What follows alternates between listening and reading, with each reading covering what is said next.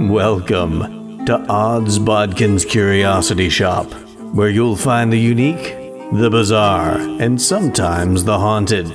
Feel free to look around, peruse the items, and never fear, there's nothing here that bites. Hard anyway. Hello there.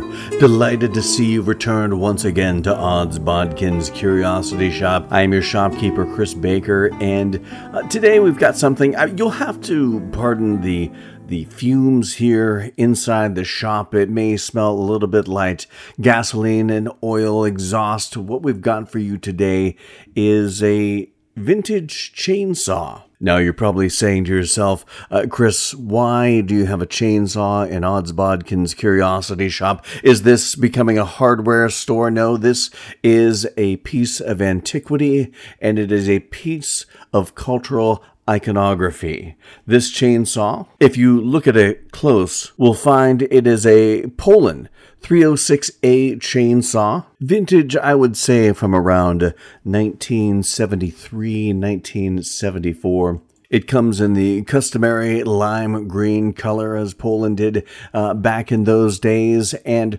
you might think that the bar on this is of the shorter variety, but let me tell you folks, this chainsaw can do plenty of damage. Because this chainsaw is not too dissimilar. Maybe it is, in fact, the chainsaw from 1974's The Texas Chainsaw Massacre, which is seeing a bit of a revitalization with a brand new Netflix sequel, which we're going to discuss today on Odds Bodkin's Curiosity Shop. So let's pull out the kinetoscope and take a look at Texas Chainsaw Massacre. I was quite interested to see that Netflix was doing another Texas Chainsaw Massacre movie, and that really sparked my curiosity because I have not been a huge fan of the Texas Chainsaw Massacre franchise. Of course, the 1974 original is a classic.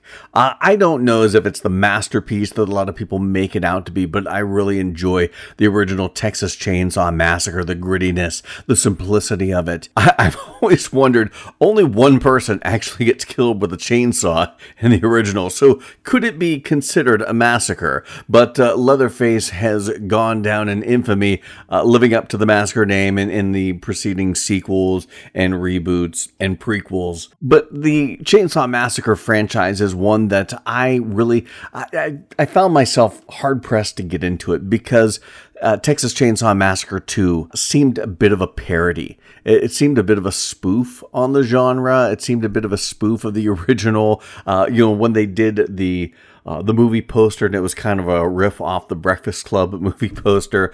You can tell this was more satire than anything. Then 3 came out, but just there was not a lot of consistency and not a lot of coherency in the Texas Chainsaw Massacre franchise. Even, and that's saying a lot from a fan of the Halloween franchise.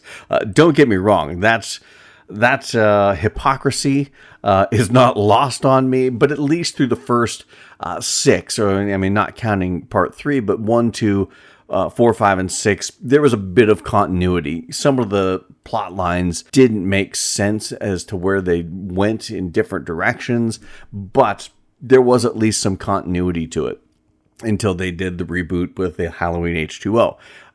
Then we had a lot of reboots with this.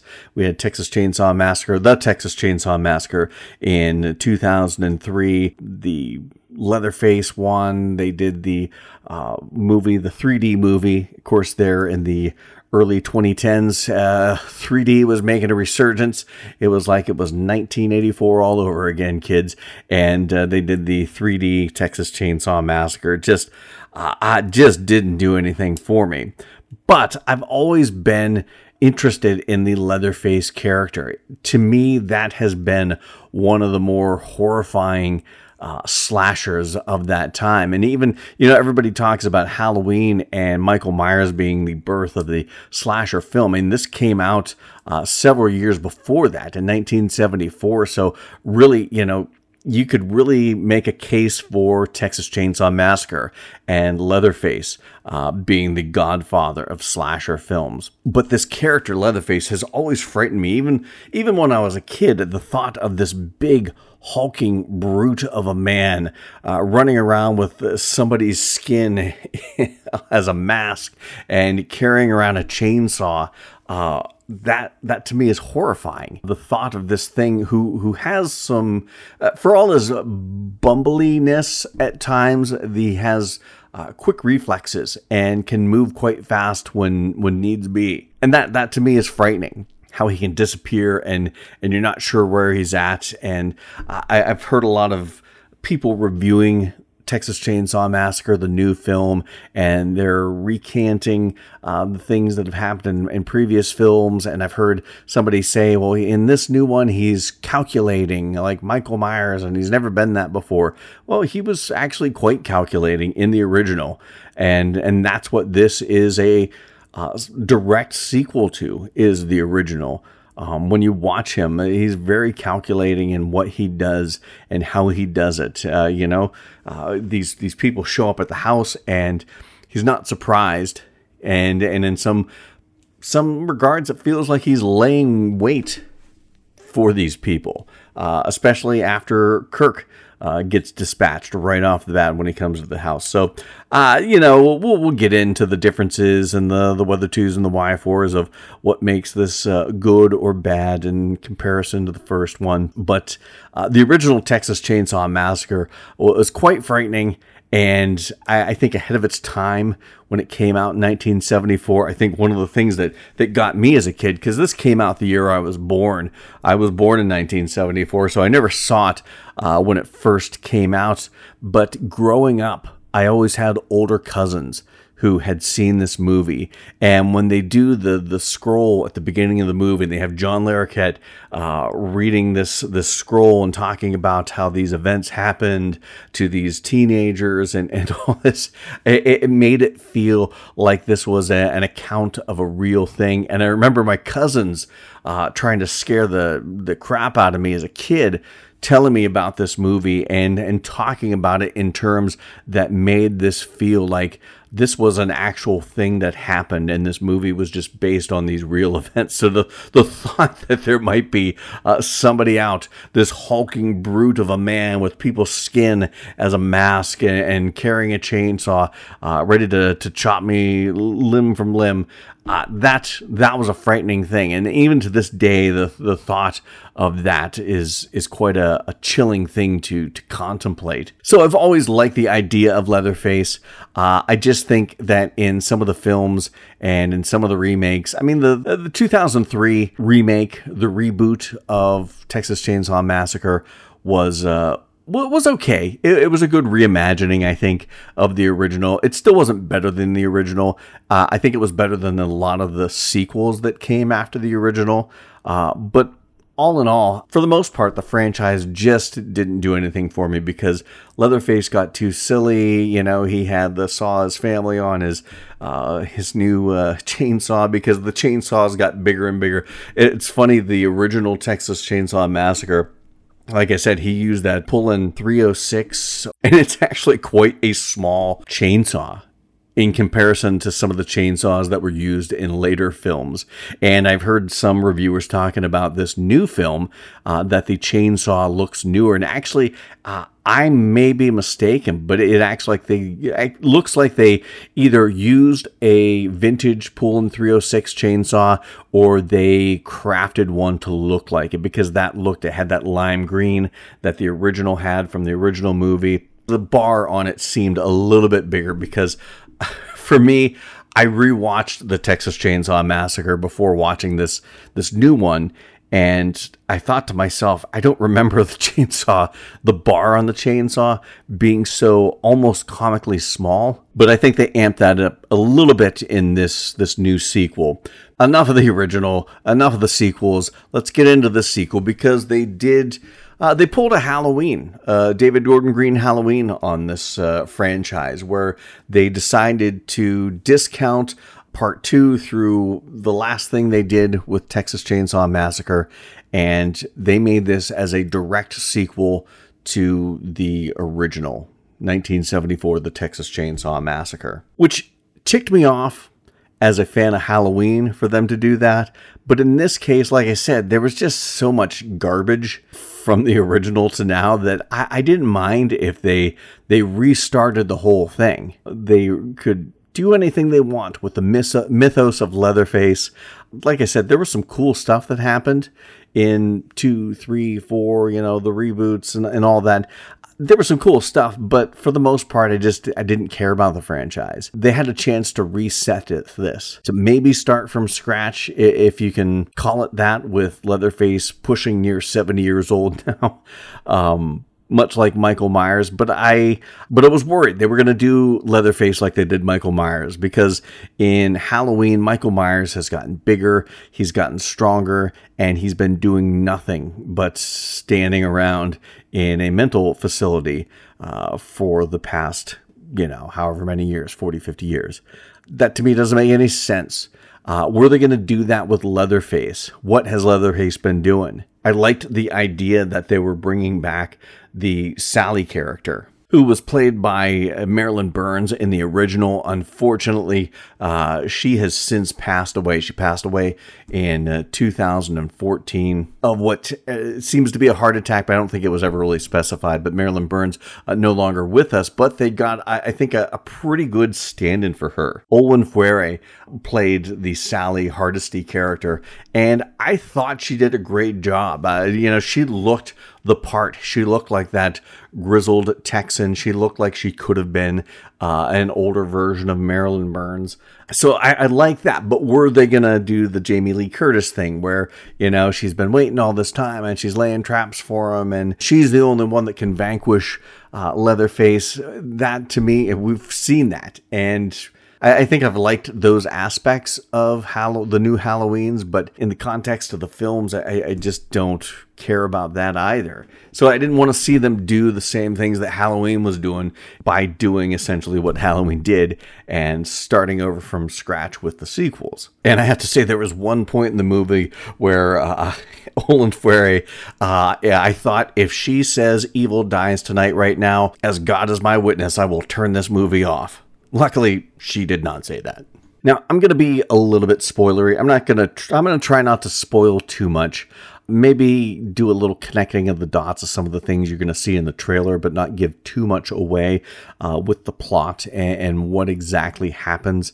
We're going to talk about the characters because I think some of the characters were some of the brighter points. Some of the actors were some of the brighter points of this movie. But I am going to get into maybe what could be considered some light spoilers, but nothing too major. Now, the basic plot of this, it's been 50 years since the killing spree, and we get a bunch of these kids, we're assuming they're 20-somethings, heading to Harlow, Texas. Influencers, they're idealists, and they are going to they bought up this town, at least the main stretch of the downtown area, what there is of it, and they're going to gentrify it and make this a hoppin' place for hipsters and influencers alike. Now, really, they set up this town as a very rural, very isolated town. Now, that's probably one of the plot holes, is that it doesn't make sense.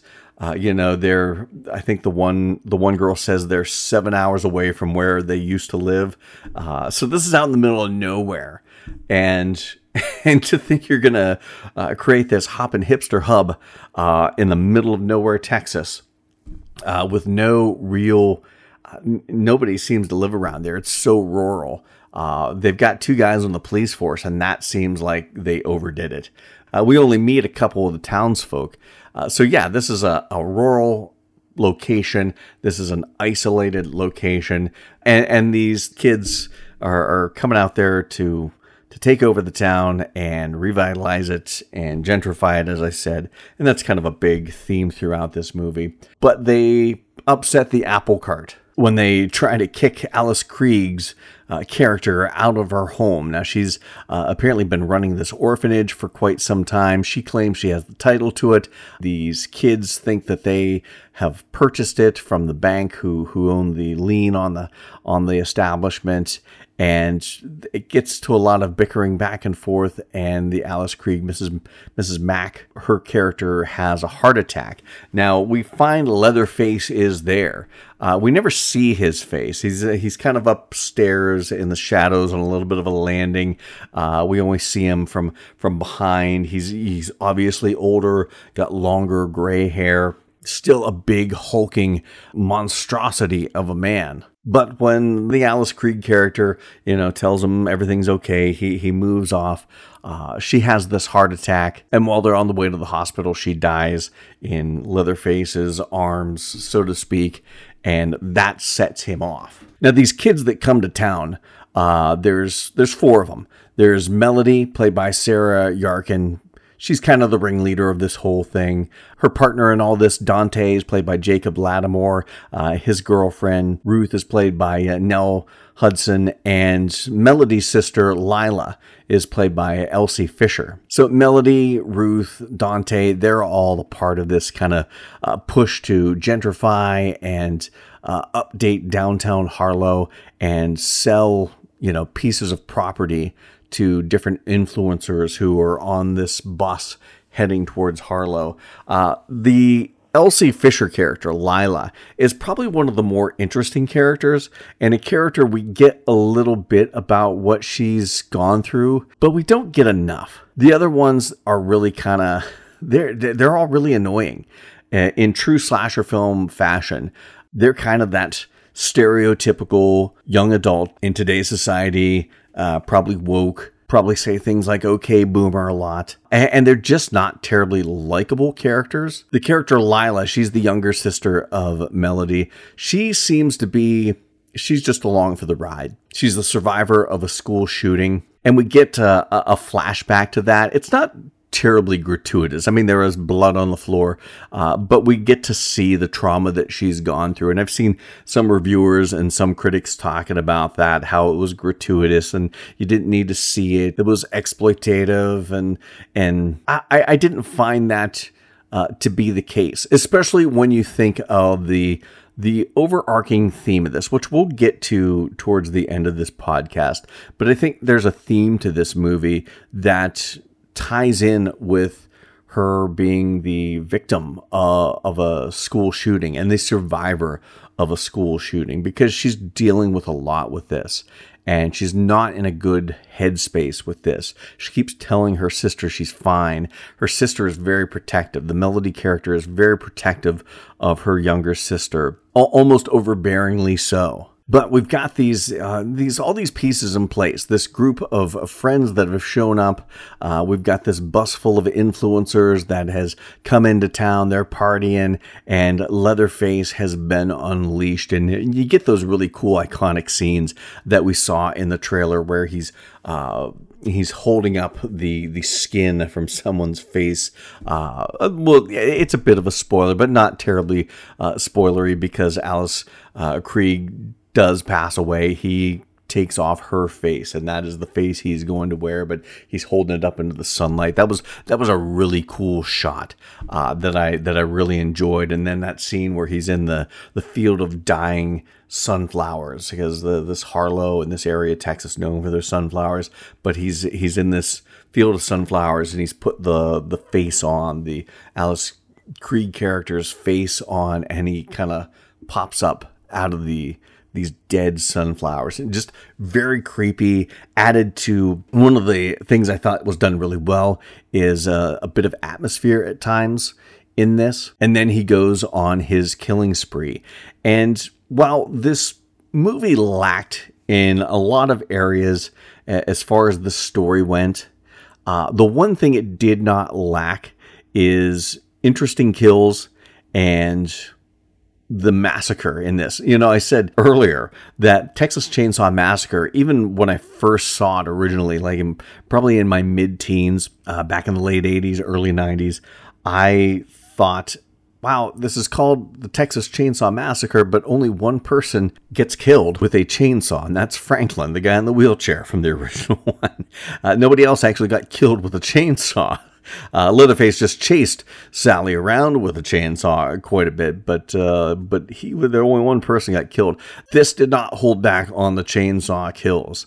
We had that really cool scene where Leatherface kind of springs to life after Alice Krieg dies, where he breaks the guy's wrist and then uses the guy's own broken wrist to stab him in the neck with the with the broken bit of bone.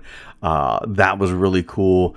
The whole bus scene, and I was going to hold off on talking about this because this scene probably made me want to watch this movie. When I watched the trailer, I'm like, the movie could suck to high heaven, but I think I'm going to find this scene really funny. And therein lies one of the worries I had about this, that this was going to be much like the Texas Chainsaw Massacre 2 and be kind of spoofy and lots of jokes about millennials and lots of jokes about gentrification and lots of ties into social media and stuff like that. Well, they didn't overdo that, which was nice. But this scene where all these people are on this bus and Leatherface walks onto the bus and everybody pulls out their phone and is live streaming Leatherface. And the guy says, try something and you'll be canceled, bro. And Leatherface starts up the chainsaw and the guy's like, oh, fuck. And then this really put the massacre in Texas Chainsaw Massacre because he just lets loose on that bus and some great gore kills. They're not reinventing the wheel here. I don't know what some of these people that review and critique this movie or other movies, I don't know what they want. I don't think they know what they want. They just want something that they can bitch about. But it was fun. As slasher movies and blood and gore goes, it was fun. It was a fun watch. I know it probably seems a bit sick and macabre and maybe a little bit twisted to say that whole thing was fun, but it was a fun scene. If you like gore and if you like the massacre in your Texas Chainsaw Massacre, that scene right there alone should do something for you. Now, unlike Halloween, the David Gordon Green Halloweens, which we got Jamie Lee Curtis as Laurie Strode right off the bat, this, we had to wait pretty much through the whole movie before we got the Sally Hardesty character showing up. And like I said, Owen Fuere did a really good job. I bought that she was this character. In the original film, she's being chased and all she kept saying is, please help, please help, please help me. But then as she's escaping in the bed of that pickup truck and Leatherface is doing his dance and she's kind of starts out crying and then ends up laughing, something's snapped. You can tell something about that hardened her. And she became a Texas Ranger, and she looked for Leatherface for 30 some years and never found him. And she's this badass character. So you're really kind of expecting her to come in and save the day, which she does to a degree, but not in the way that you're thinking. Now, it's not too big of a spoiler because you figure right off the bat, Elsie Fisher is going to be your final girl. She's not the only one. Somebody else makes it towards the end. But I did really like the final showdown between her Lila character and Leatherface. I thought it was done well. I enjoyed the little bit of a twist. And not really a twist. You think you know how things are going to go, but there's a little bit of a surprise. Maybe not a huge surprise. You could probably see it coming, but it was something I wasn't sure if they were going to do. You think she is on her own in her fight against Leatherface, but she is not alone. And then I really liked the surprise ending because that's what you do in slasher movies. You think the slasher is dead. You think Jason's mom's dead and Jason comes up out of the lake and pulls you down under. Or you think you've killed off Freddy, but all is right with the world and you find out you're just in a dream and he's driving you off in somebody's car. Just when you thought Leatherface was dead, spoiler alert, Leatherface is not dead and exacts his revenge, so to speak. And we find Elsie Fisher's Lila unable to do anything about it. But you can tell she's stronger for what she's gone through. We'll probably see both of them back if they do another sequel to this, which I think they do. I think they will. I hope they do. Because while this wasn't a great movie, I did enjoy it for what it was. It was a slasher flick. I'm not expecting high art. I'm not expecting any great amount of psychology into what makes Leatherface tick. Now, if you go into this just looking for a slasher flick with a lot of gore and kills and a watchable movie, then you're not going to be disappointed with this. If you're going into this looking for more than what the bill of sales tells you got, then that's on you. Because I thought the acting was good. You know, some of the characters were a little one-dimensional. The Melody character, Dante, Ruth, all a little one-dimensional. The Lila, Elsie Fisher character was the only one that really had some interest. There was another character, Richter, played by Mo Dunford, which I really would have liked to have seen more with him because, you know, he kind of came across a little bit rednecky, but he was he was a man of action. He was big and strong, and he had a gun, and you thought, okay, this is going to be a great foil for Leatherface. He doesn't last long, but he really had that look. You thought, okay, this guy maybe has a military background. He's going to kick Leatherface's ass, and we find out that Leatherface doesn't care what your training is, doesn't care if you have a gun. Leatherface is a formidable slasher and a formidable monster in the worst sense. But his character was an interesting character, the Richter character. I would have liked to have seen more of him. I would have liked to learn more about him. His was a character that had maybe some depth to it. But Elsie Fisher, her character Lila, probably one of the more interesting characters, and that's why I wish the writing was a little better. Because, like I said, this had the kills. It had great special effects. Whether they were practical or CG, they were really good. I enjoyed the special effects on this. I enjoyed the look of the film. The tone of the film was really good. There were some scenes that were really, truly haunting. That, like I said, that scene where Leatherface is holding the skin up to the sun, and that scene where he kind of pops up out of the sunflower field. There were some other really good like silhouette scenes of him that just were haunting and creepy, and the sound design was very akin to what they did in the original, I think. Maybe not a carbon copy of the sound design they did in the original, but it felt like it brought that feel to the movie that the original had with their sound design. And I liked the direction. The direction was good. The acting was pretty good. There were some characters that, like I said, were okay, but I don't know if that was a reflection of the acting or the writing. But I enjoyed everyone's performance for the most part. Alice Krige, she's a rock star when it comes to the horror genre or sci-fi genre. Olin Fuere, I thought she did a really good job playing the Sally Hardesty character. Not being the original character, I thought she did a good job. I thought Mark Burnham, who played Leatherface, did a really good job. He had kind of that posture and that movement, that lumbering movement, but lumbering with an agility to it, a bit of quickness to it. The only thing that really bothered me was the storytelling in this. I just don't think the story was done in a way that did this movie any justice. A lot of things didn't make sense. Why these people, these young people were coming to this town to buy it up when it's out in the middle of nowhere? Are we supposed to believe people are going to actually make a pilgrimage to this town in the middle of nowhere, Texas, to get their spiced mocha decaf chocachino or whatever, or to buy their artisan soaps? These young people are wanting to make this into this hipster Gen Z millennial paradise. And like I said, this is the middle of nowhere, Texas. So that was a bit unbelievable. I didn't really care about most of the characters. The Melody character, I only started to care about her slightly towards the end. She did have some sympathetic nature to her. The Dante and Ruth character, I didn't really care about them. The people on the bus, the influencers and the podcasters and the YouTubers on the bus, I didn't care about. And that's what they were essentially there for, fodder for Leatherface. The Richter character was interesting. I think it was well written. The Lila character was interesting. I just don't think we got to know enough about them. Lila's probably the one we got to know the most about, but you just didn't care about a lot of these characters. And it also really didn't do much for the mythos of Leatherface. Now, I know in the other sequels that we are now discounting, there's a lot of mythos set up for Leatherface.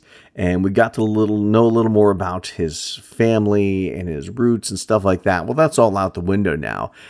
So they have a chance to really kind of define what is this character, what is Leatherface's deal, so to speak. And they didn't really do anything. In the original 74, which this is a direct sequel to, you had the old man, you had the hitchhiker, grandpa and grandma. You had these things, you had, there was something going on there. You didn't know quite what. And it got kind of explained in later sequels, but they didn't play off of that. What happened to all of them? Where did they go? Why is Leatherface with this Alice Krieg character in this orphanage? What happened to the Sawyer family? Why is he back here? What has he been doing for 50 years? He gets his chainsaw out of, it's been walled up by Alice Krieg's character. But what has he been doing for these 50 odd years? We just really didn't get any idea of what went on. And when you had the Sally character, the only one that really knew anything about Leatherface, she wasn't around long enough to even give us any insight. Leatherface, the town, or his family. Lila is probably going to show up in the next one, but she knows nothing more about Leatherface than when she did going into this movie, which was nothing other than she fought him. And they didn't really build on the mythos of Leatherface and the Texas Chainsaw Massacre, which I thought was a misstep by the writing. Another issue I kind of had with this, in spite of all the things I liked, there weren't really many scares. There was some tension. There were scenes that were haunting and eerie. I caught eerie vibe a lot. I caught the tension, but there was no point in this movie where I was truly scared. And you can chalk that up to it being a slasher movie, and slasher movies aren't necessarily good for psychological horror, but I think that's a BS cop-out, because Halloween certainly has tons of psychological horror. Nightmare on Elm Street, Friday the 13th really played on scares. There wasn't even any and I'm not a big fan of jump scares, but there wasn't even any jump scares. So that was, I think, a downfall of this film, is that there was no real scares in this.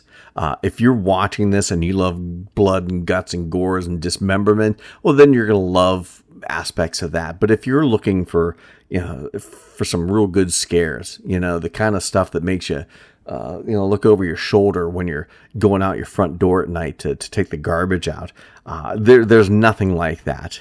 And I don't know if it probably shouldn't bother me the way it did, but another thing I did not enjoy about this was how easily that chainsaw goes through everything. There's a scene where the Melody character, the Sarah Yarkin character, is like in this crawl space under the floorboards, and she's crawling away, and Leatherface has the chainsaw down in the floor and almost chasing her as she's crawling away, and he's sawing through joists, and he's sawing through plumbing, like metal plumbing, and that chainsaw's going through that metal plumbing like a hot knife through butter. And that was obviously done by somebody who's never worked a chainsaw before, as far as the special effects aspect of it goes, because that's just not how it works.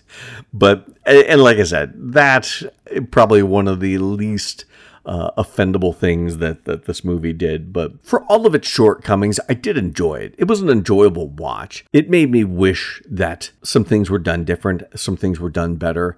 It was good enough, though, that I'm interested to see if they do another one, where they'll go with this. Are we going to get more about the Leatherface mythos? Are we going to find out a little? I'm not one that has to have everything explained to me, but I want to know a little something about this killer that, what makes him tick, what makes him do the things he does. I don't want it all explained for me. Please, for the love of God, don't sit there and feel like they have to tell us everything that makes this guy tick, but just a little something, a little morsel. What happened to the family? Why was he with Alice Krige? What's he been doing? Just something to give us a little understanding of what has gone on these past 50 years and why he still is the way he is, other than just being a deranged psychopath with a predilection towards gas-powered trimming tools. Now, the one thing I've heard a lot of criticisms about this movie that I actually found a lot to dive into there. A lot of people weren't very happy with the themes, and probably most of the people that weren't happy with some of the themes of this or didn't understand some of the themes of this, some of these reviewers and critics are probably the woke twats with their wokeness so far up their ass that they can't see that wokeness and canceling everything that you don't like or don't completely understand may not be the best play. This really was a movie that kind of pitted the old conservative way versus the new and progressive way, and neither one came across as right. The young kids coming in and moving in and gentrifying everything were doing so at the cost of unsettling everything that the people that owned that town loved and held dear. The people that owned that town, there's a scene where Alice Krige has a Confederate flag outside of her orphanage. And, the Dante character, who is a young black man, takes offense to this. The girls take offense to this. They're trying to take it down. And Alice Krige's character is like, I just keep that up there because that was my grandfather's. And it just makes me think of him. Which, you can sit there and argue all day back and forth, whether that's right, whether that's wrong, whether it's trying to sympathize. But I think the problem is nobody takes consideration as to what things mean to other people. The young kids see a Confederate flag and their wokeness kicks in. Well, that's racist. Whoever owns that is a racist, and they need to take it down. And I don't give a shit about what they think that means to them. And maybe they're right. I'm certainly not the type of person that will ever or has ever flown a Confederate flag outside of anything. But on the other hand, Alice Krige is a character that flag doesn't mean racism to her. It is a reminder of her grandfather. Right or wrong, don't sit there and try to cancel me because I'm not saying it's right or wrong, but that is how that flag affects her. But yet she is still not being sensitive and not taking into consideration that maybe that might offend somebody else on the outside looking in. So neither side really takes what the intentions or the thoughts of the other side into consideration. And I think that is a problem with society. So I think that really spoke volumes in this movie to me, that no side is 100% right. And we got to find some middle ground, some little place in the middle, in the center, where, each side can take the other side's thoughts and feelings into consideration instead of being, this doesn't offend me, so it shouldn't offend you, or this offends me, so it can be no more. I think one of the other main themes of this movie was involving the Lily character, who is, and also to a degree, the Sally character. I think this movie, even more so than the gentrification issues, which they never go into great detail, but you can see their thoughts are quite obvious. And of course, issues with social media and influencers and even cancel culture. Beyond that, like I said, the old guard versus the new guard, and nobody really taking the time to consider how the other side feels. Regardless of that, I think probably the biggest theme of this movie in regards to Lila and Sally is a theme about survivor's guilt. The Lila character, played by Elsie Fisher, I thought she did a great job with this character because she is a survivor of the school shooting, and she's riddled with survivor's guilt. She says on at least one occasion that she should have died in that school shooting. Better people died that day. she should have died because, she's not going to make anything of her life. There's a lot of survivor's guilt there. And the Sally character also, survivor's guilt in a different way. She's got the rage.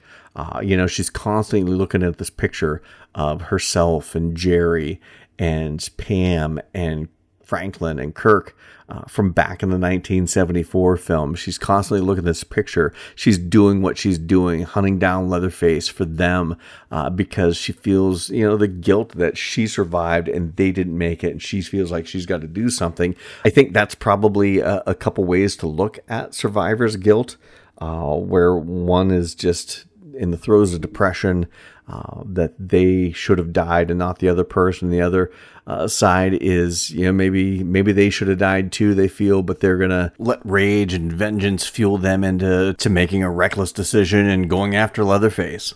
But I think the moral is that you can't let being a victim define you. And I think maybe that's kind of a lesson that the Lila character learns, is that, she was a victim of this shooting. She's a victim of what's going on here in Harlow with Leatherface. And I think that's a lesson she learns from Sally in one particular scene where Sally says, don't run, because if you run, it's going to haunt you for the rest of your life. And Lila understands that. She's haunted by the image of her dead classmates from the school shooting. I think in that moment, and then that's when she goes to confront Leatherface, I think in that moment she decides that she's not going to let her victimhood or being a victim define her. And granted, I've never been in a situation where I've been in a school shooting or anything like that, or had some, psychopath chasing me with a chainsaw. I don't know that kind of trauma and that kind of tragedy in my life. But I've had some tragedy in my life, things that have happened that, I could sit there and let that define me, or I can, you never forget it, but you have to, and maybe not even move past it, but you have to turn it around on itself. Don't let that victimhood, that victim mentality keep you down and hold you back. You may never get over what happened to you, but you do have to do everything you can to not live in that moment and move forward. Maybe that's easy for me to say. Like I said, I've never been in trauma this bad or tragedy this bad, but I think that's kind of a message of this, is to don't let the horrible things that happen to you define who you are. You define who you are. You set the terms, not the circumstances around you. And I think that's a good message. So while there are things that really didn't work well with this movie, like I said, the story just didn't seem to give us enough reasons to care about some of the characters. It didn't connect enough of the dots with Leatherface from the first movie to this movie. There really weren't a lot of scares. There was some things I did like about this. I liked the kills. I liked the gore. That's what you go to see a slasher movie for. I enjoyed a couple of the characters. The acting was pretty good. The themes, like we talked about, I thought were really good and enjoyable for me and an aging Gen Xer. I thought the look and I thought the special effects and the tone and the pacing. This was an hour and 20 some minutes long, and it really felt like it. It didn't drag out. It was pretty quick moving, and the pace was pretty good. At no point in this was I bored or looking at my phone or checking my watch. I thought this was a pretty good paced movie. I've heard a lot of people critiquing this and reviewing this movie talk about how people do dumb things in horror movies. They do dumb things. They make dumb decisions in this movie. And, well, it's a horror movie. If they made smart decisions, then they would have left town after the first person was killed and movie over. So that is really kind of a hallmark of horror movies, is that people don't always make the right decision. Also, I dare say a lot of these reviewers and critics have never been in a situation where they're facing down probably like a 6'5" character, a hulking, brooding man with a chainsaw and an apron covered with blood that wants to chop their body in half. I dare say they've never faced that, so they don't know how they would react. A lot of people in tragic situations, in life or death situations, it's not fight or flight. They're frozen in fear and shock. And people in shock and fear don't make the best decisions. Also, F you scream. Not everybody in a movie knows they're in a horror movie. So, all the people on that bus didn't see Dante's face hit by a chainsaw. They didn't see that. They didn't know why they needed to run. The girl that did come back and saw it, she didn't know what she saw. She didn't know what happened to Dante. She didn't know that they should have just got out of there. Of course, they didn't have the keys to get out of there. So it's just a lot of people bitching and nitpicking. And I hate this mentality that I blame on the Scream franchise, that everybody in a horror movie should know that they're in a horror movie and react as such. In real life, right now, I don't think I'm in a horror movie. And if somebody sneaks in behind me and hits me with a hatchet, at that moment, then I realize I'm in a horror movie. Of course, by then it's too late. So you get what I'm saying. You got to sit there and use some common sense. Not everybody acts. All these people that are bitching and moaning because people made the wrong choice are the people that have never had to make that choice. And it's a lot easier to Monday morning quarterback. Well, if I were in a horror movie, I would do this, and I would be the hero, and I would run. I would get out of there so fast. And, circumstances don't always dictate how we react to things, but sometimes they do. And sometimes the shock of a situation makes us, like I said, make poor decisions. So you gotta cut these characters in these movies a little slack sometimes. Now, were there some situations here where, I wouldn't have done that? Yeah, of course you say that, but it's a movie, for God's sake. Get a grip. Most people would be sitting there peeing their pants in fear, facing a cat like Leatherface, not running, not fighting back, peeing their pants, and then getting their head lopped off with a chainsaw. And that chainsaw is probably going to go through your neck quicker than any actual chainsaw ever made in human history could go through somebody's neck. I'm still not over that. So like I said, I enjoyed this movie for what it was. It's not the best movie ever. It's not the best horror movie ever. But I enjoyed the things that I enjoyed about it. And the things that I did enjoy about it, they weren't that egregious that I couldn't sit back and just watch it and enjoy it. Would I have paid, $10 to go see this at the movie theater? Probably not. But it's on Netflix, so you know what? I've got Netflix, and I watched it. And I'm glad I watched it. I'm interested. It was good enough that I'm interested to see if they do another sequel, which it looks like they're leaning towards, because we got the PS scene where Leatherface is walking up the driveway to his old house from the 1974 original. So Leatherface is going home. So like I said, that's something to look forward to. Maybe a sequel. Maybe they delve a little deeper into the things I really wanted them to get into. Maybe they learn from their mistakes and make the characters a little more multidimensional.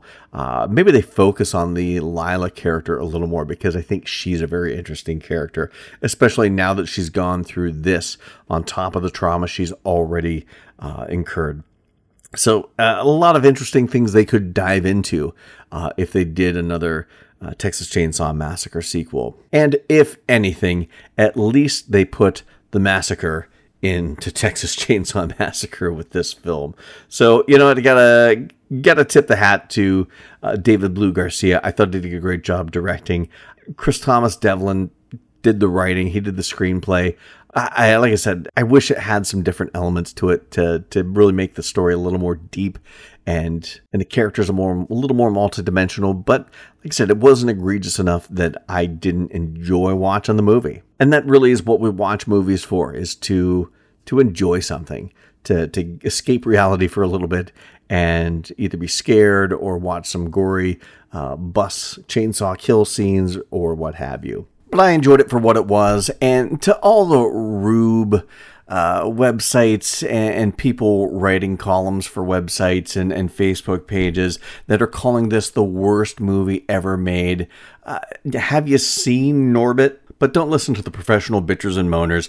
You decide for yourself if you like it. I encourage you to check it out, watch it, and see for yourself whether you think it's worth the watch or not. If you have watched it, hopefully you enjoyed it as much as I did. If you don't, then that's fine too.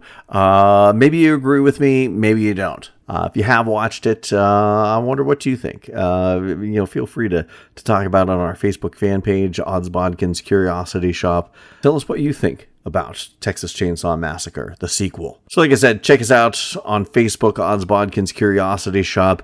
We're always posting new trailers to all the latest shows and films coming out. We've got interesting articles that we're finding all over the internet and sharing them there. Keeping you up to date on all that's going on with horror, fantasy, and sci-fi. Please like our Facebook page and get involved, like stuff, comment there. We want to hear what your thoughts are on some of these movies and TV shows that we talk about and things that we talk about on the podcast. And wherever you're listening to this podcast, please share it with your friends, family, neighbors, everybody that loves horror, fantasy, and sci-fi. Subscribe, download, leave a review. 5 stars would be awesome, but whatever review you leave us, we certainly do appreciate the feedback. And until next time. Thank you for visiting Odds Bodkin's Curiosity Shop. We hope that you found something to your liking and visit the shop again soon. But even though you may come back, you never really get to leave Odds Bodkin's Curiosity Shop.